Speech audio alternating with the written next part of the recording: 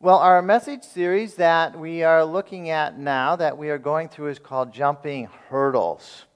What are hurdles? Well, hurdles are things that hold us back from fulfilling our full potential in God.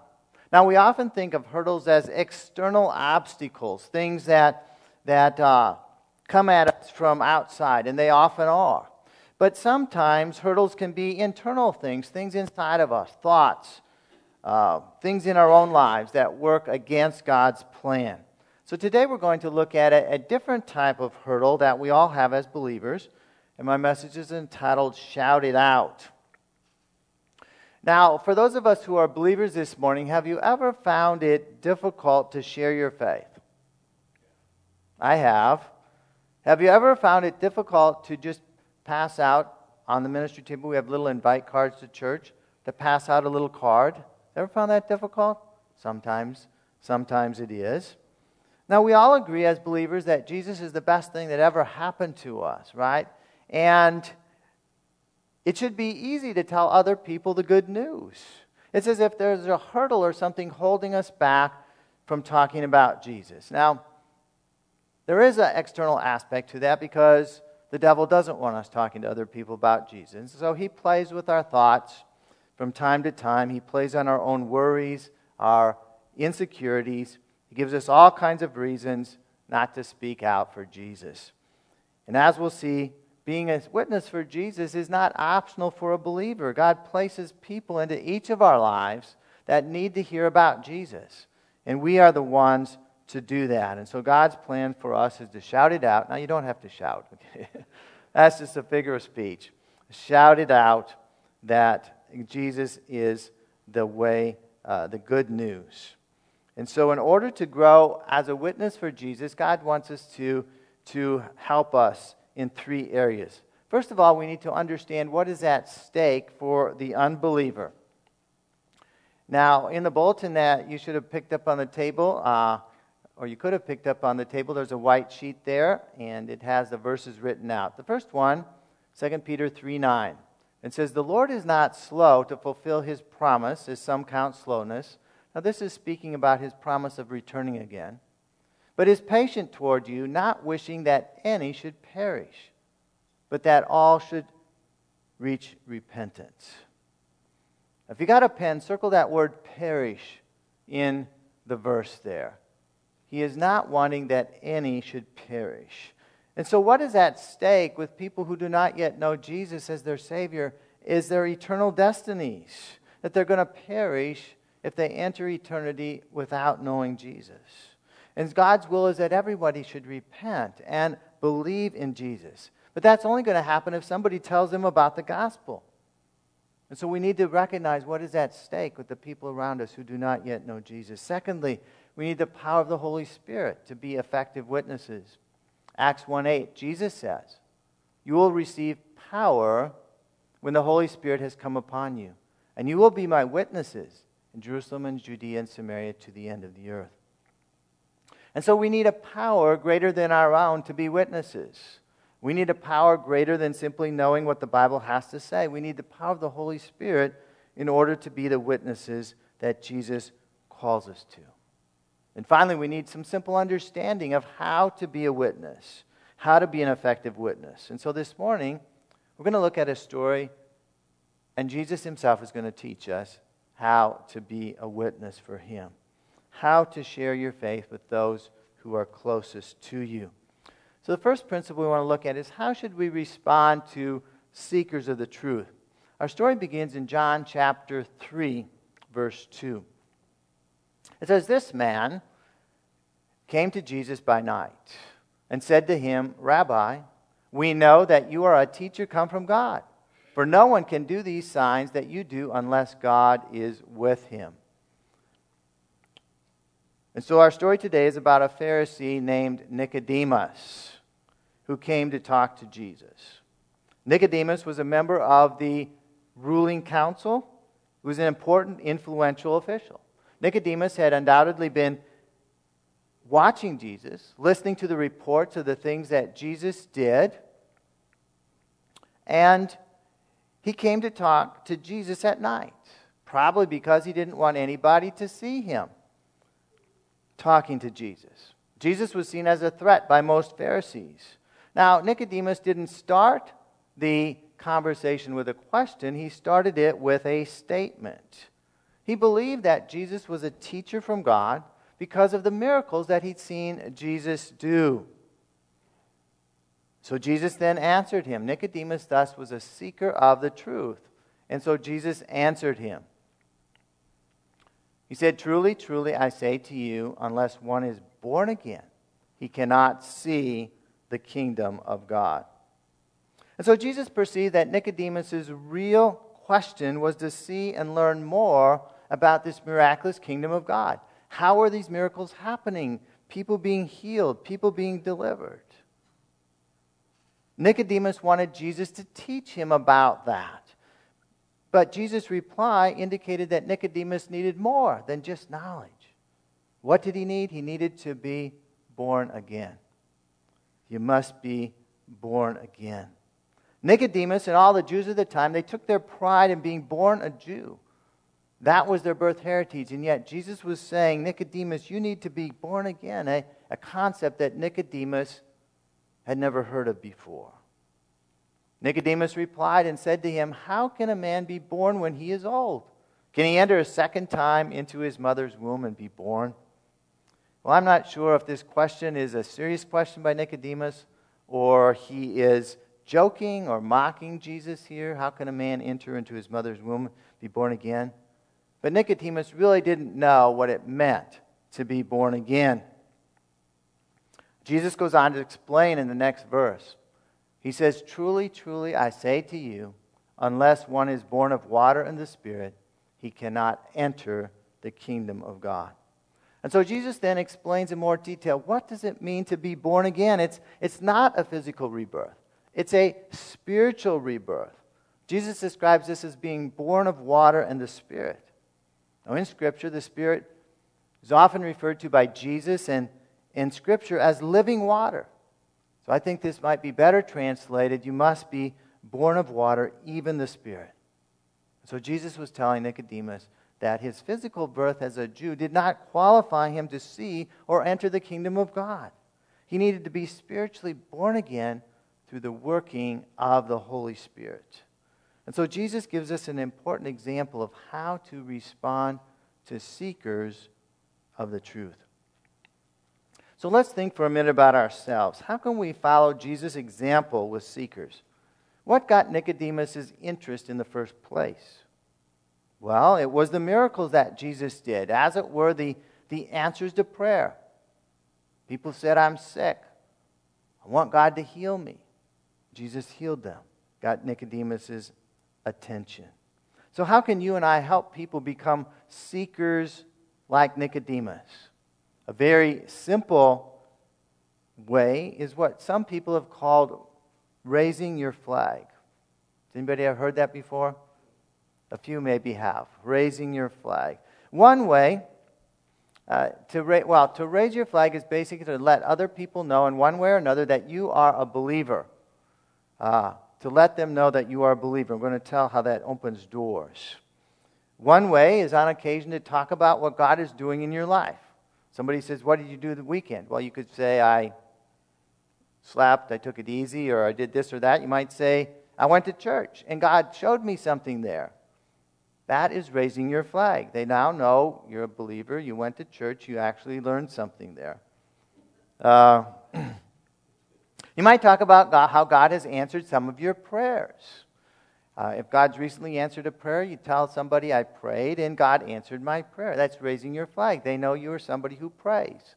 In fact, they know you're somebody who God answers your prayers. Easy ways. And once your friend, relative, or whoever you're talking to knows the importance of God in your life, guess what? They are more likely to ask you to pray for their issues. In fact, you then have another way to raise your flag is somebody comes up to you and grumbles or complains or has a problem in their life. Maybe they're sick. Maybe they have financial troubles. And you say, "Would you mind if I prayed for you?" That's another way of raising your flag. And when God answers that prayer, they go, "Wow, this really works." and you have an opportunity to share more with them. And so these are very simple, non-threatening ways to open the door to spiritual conversations with people that God has put in your life. Not only do these principles work in person, they also can work on social media, actually. They can work by text, by email. And so ask God to help you to raise your flag, to begin spiritual conversations with people responding to seekers. And as we build these relationships, we need to answer their questions. Let's go back to the story of Jesus and Nicodemus in verse 7. So Jesus is talking to Nicodemus. He says, "Do not marvel that I said to you, you must be born again.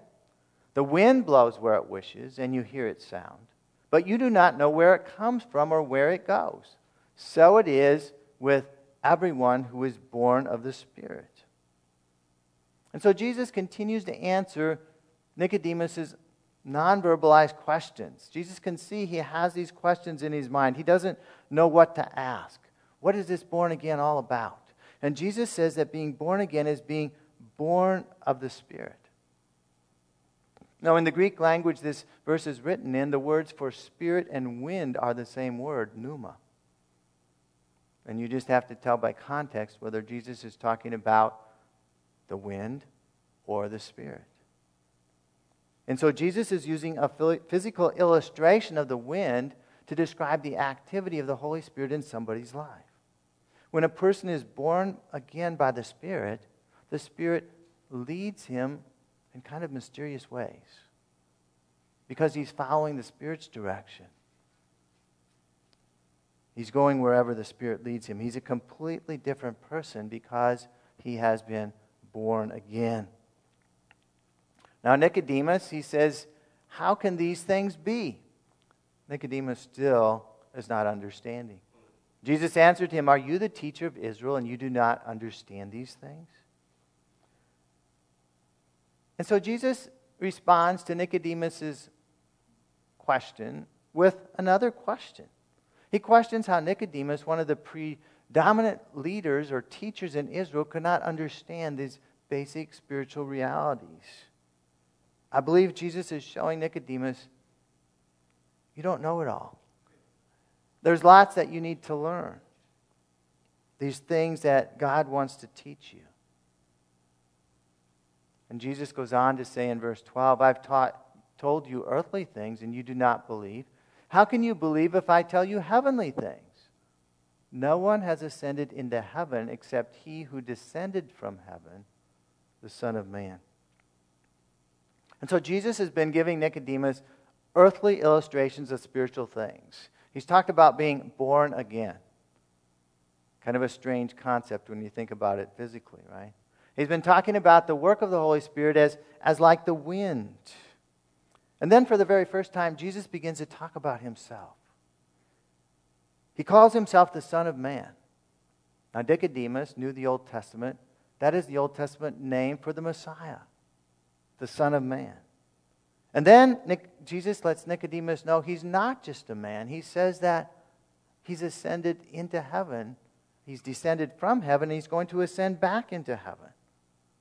And so now Jesus is making it clear to Nicodemus he is not simply a teacher. He is not simply a man. He is divine. He is God. Jesus is answering the questions that Nicodemus didn't even know he had. And so as Nicodemus had wrong ideas about Jesus and salvation, many people today have wrong ideas about how you can be saved, how you can go to heaven. Most people believe if you're a pretty good person, you'll go to heaven. And the vast majority of people think, I'm going to heaven. I certainly don't want to go the other place, so that's the place I want to go. So how can we teach the truth? How can we lovingly confront some of these wrong ideas? And one of the best ways is to simply share how we were saved. Share how you were born again. Share about the change that God worked in your life. And part of every story of being saved is the realization that I wasn't good enough. I had sinned. And that sin had separated me from God. And I needed to be born again. I needed a change in my life. I needed Jesus' forgiveness in order to be saved. And so no matter how you were saved, whether at a young age or later in life, your story is a powerful way to answer the questions of somebody who is seeking to know more about Jesus. And so I'd encourage you to think about it. Think back to when you were saved. Think back to when you gave your heart to God. Perhaps even take a little time and write out your story. It doesn't have to be long. Don't make it pages and pages, because that's probably, people aren't going to listen to pages and pages. Make it short, make it sweet, and have the prayer you prayed, the commitment you made, the understanding you had at that time to share with somebody else. And that's how we can begin to answer the questions as we are witnesses to others. Finally, explain the plan of salvation in detail. Jesus goes on to say in verse 14, "And as Moses lifted up the serpent in the wilderness, so must the Son of Man," there's that phrase again, himself, "be lifted up, that whoever believes in him may have eternal life." So now Jesus begins to explain in greater detail what it really means to be born again. Now, what does this talk about Moses lifting up a serpent in the wilderness? Well, Moses put a bronze serpent on a pole and lifted it up in the wilderness when the people were being bit by poisonous snakes. God told him to do it. And he told the people, if you look at this bronze serpent, after you've been bit, look at this bronze serpent and believe that God will heal you, you will be healed. The people who looked at the serpent were healed. Those who did not were not. And Jesus was saying, in a sense, I'm like that serpent. I'm going to be lifted up on a pole, speaking of being crucified on the cross. And those who look to me in faith will be healed of the deadly poison of sin. They will be forgiven of their sins. Those who believe in Jesus aren't going to perish, aren't going to die like the people who were bitten by the poisonous snakes. They're going to have eternal life. That's what being born again is all about. And then we come to John 3:16. Anybody ever heard of that verse before? Undoubtedly the most famous verse in the Bible. It is a snapshot of what salvation really is all about. For God so loved the world that he gave his one and only Son, that whoever believes in him should not perish. There's that perish word again. But have eternal life. That's God's plan of salvation. God loved mankind. He loved you. He loved me. He loved every person who's ever lived so much that he sent Jesus to die for them. And what did Jesus' death on the cross accomplish? It accomplished the forgiveness of our sins, the things that separated us from God. And if we believe in Jesus, if we look to him, if we put our trust in him, we will be saved. We will not perish. We will have eternal life.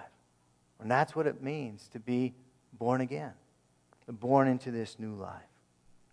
Jesus concludes in verse 18. He says, whoever believes in him, speaking of himself, is not condemned. But whoever does not believe is condemned already, because he has not believed in the name of the only Son of God. And so Jesus makes it clear that there are only two types of people in the world. Those who have believed in him and those who have not yet. Those who have not believed in Jesus are condemned. That is, they're going to perish unless they believe in Jesus. Everyone is born a sinner. Everybody is headed to perish. Everybody is headed to hell. But God gives everyone an opportunity to believe in Jesus. And once you do, once you accept that opportunity, you're saved and you have eternal life. You are born again. Those who reject the opportunity that God gives to them continue to be condemned by their own sin. And so Jesus clearly explains the plan of salvation here to Nicodemus. Now, how do we explain the plan of salvation to someone? Well, we present the essence of that plan in short form every Sunday. But this is not just for Sunday services. If you're here a while, you've heard it many times. But sometimes we hear things many times and it just kind of goes over our heads. But it's there for us to use. We call it the ABC of salvation. I guess I should have it up there right now, but I don't. But anyhow, the A, we can remember ABC, right? The A means to admit that you've sinned. Repent, turn away from that sin. The B means believe in Jesus, that He died to forgive your sins.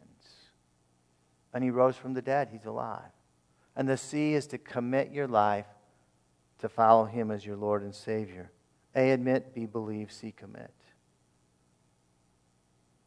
So that's simple enough that everyone here could explain that to somebody else, right? And once you've explained it, you can ask if they'd like to pray with you. That happened just a few weeks ago, right on the front pew here at the end of the service. I went through the ABCs with somebody. They said, I don't know how to pray.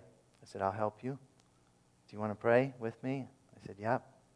And so we went through the ABCs, and they prayed, we were born again, and were baptized just a few weeks ago. When you do that, you're going to be part of God changing somebody's eternal destiny. Now, we don't read of Nicodemus praying the ABC prayer, do we? Our story ends right there. So what happened to him? Well, I looked through the other references to Nicodemus in the Gospel of John, and we read in John chapter 19, verse 39, that Nicodemus joined with Joseph of Arimathea, who was called a disciple of Jesus, to anoint Jesus' body after He was crucified with spices, and to worked with Joseph to bury Jesus in the tomb. There's nothing accidental in the Bible. And I believe that was put in there to give us a hint. And I think we can safely assume that the seed that Jesus planted in Nicodemus' heart with that nighttime conversation bore fruit. And Nicodemus believed in Him. Sometimes when we explain the plan of salvation to someone, we might not see immediate results. But the seeds are planted, and over time, as we continue to pray for that person, they're going to grow and the person will be saved.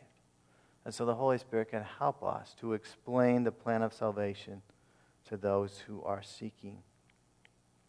And so this morning, I'd like each of us to think of people in our lives that we know who are close to us that are not saved, we know, or perhaps we don't know whether they are saved or not. If you're not sure that someone is a believer and you know them pretty well, let me just say the odds are they're not. We don't know for sure, but if somebody isn't letting their light shine, something is maybe out of kilter in their life. So make a list of those closest to you who are not saved, you know, or who you're not sure about, and begin to pray for them. Pray that they would seek after God, that you would have opportunities to raise your flag with them, to begin to have spiritual conversations with them. And finally, be prepared to tell your story of how you got saved when it gets to that point in the relationship. Be ready to share how they can follow your example by asking Jesus into their life. You can also invite them to church. Every Sunday they're going to hear about the ABCs, and many people have been saved on Sunday mornings by committing their lives to Jesus Christ. And as we pray and believe that God is going to help us, as we follow the Spirit's direction, God is going to use us to see more and more people saved, more and more friends and relatives coming to Him, and more people becoming part of the family of God. So this morning I'm going to do what we talked about, and there is the ABCs again. And we just went over them, so I'm not going to go over them in detail, but it's to admit that you sinned. Repent, turn away from that sin. Believe that Jesus died on the cross. Commit your life to following Him as your Lord and Savior. So I'd like to ask us all to bow our heads right now. And we're going to pray. And if you've never prayed a prayer like this before, I'd encourage you to pray along with me. It doesn't matter if you're an adult or a young person. I prayed a prayer like this when I was 4 years old. And so it's a very simple prayer. I'd encourage you to pray that prayer for the first time if you've never prayed before. Perhaps you want to recommit your life to Jesus this morning. I encourage you to do that as well. So let's bow our heads right now. I'm going to pray. I encourage you to pray along with me. Father, today I admit that I've sinned. I've done wrong things. Things that were not part of your plan for my life. And I repent. I turn away from those things. I believe that Jesus died on the cross. I put my faith in Him. I ask for His forgiveness of my sin. I believe He rose from the dead. He's alive today. And I commit my life to following Him as my Lord and Savior all the days of my life.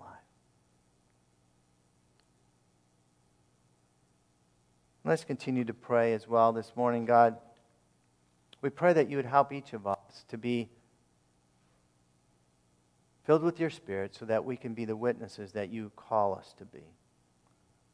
Teach us how to raise our flag so that other people know that we're believers, to not be ashamed of the gospel, to talk to others about you. Help us to know how to respond to those who are seeking the truth.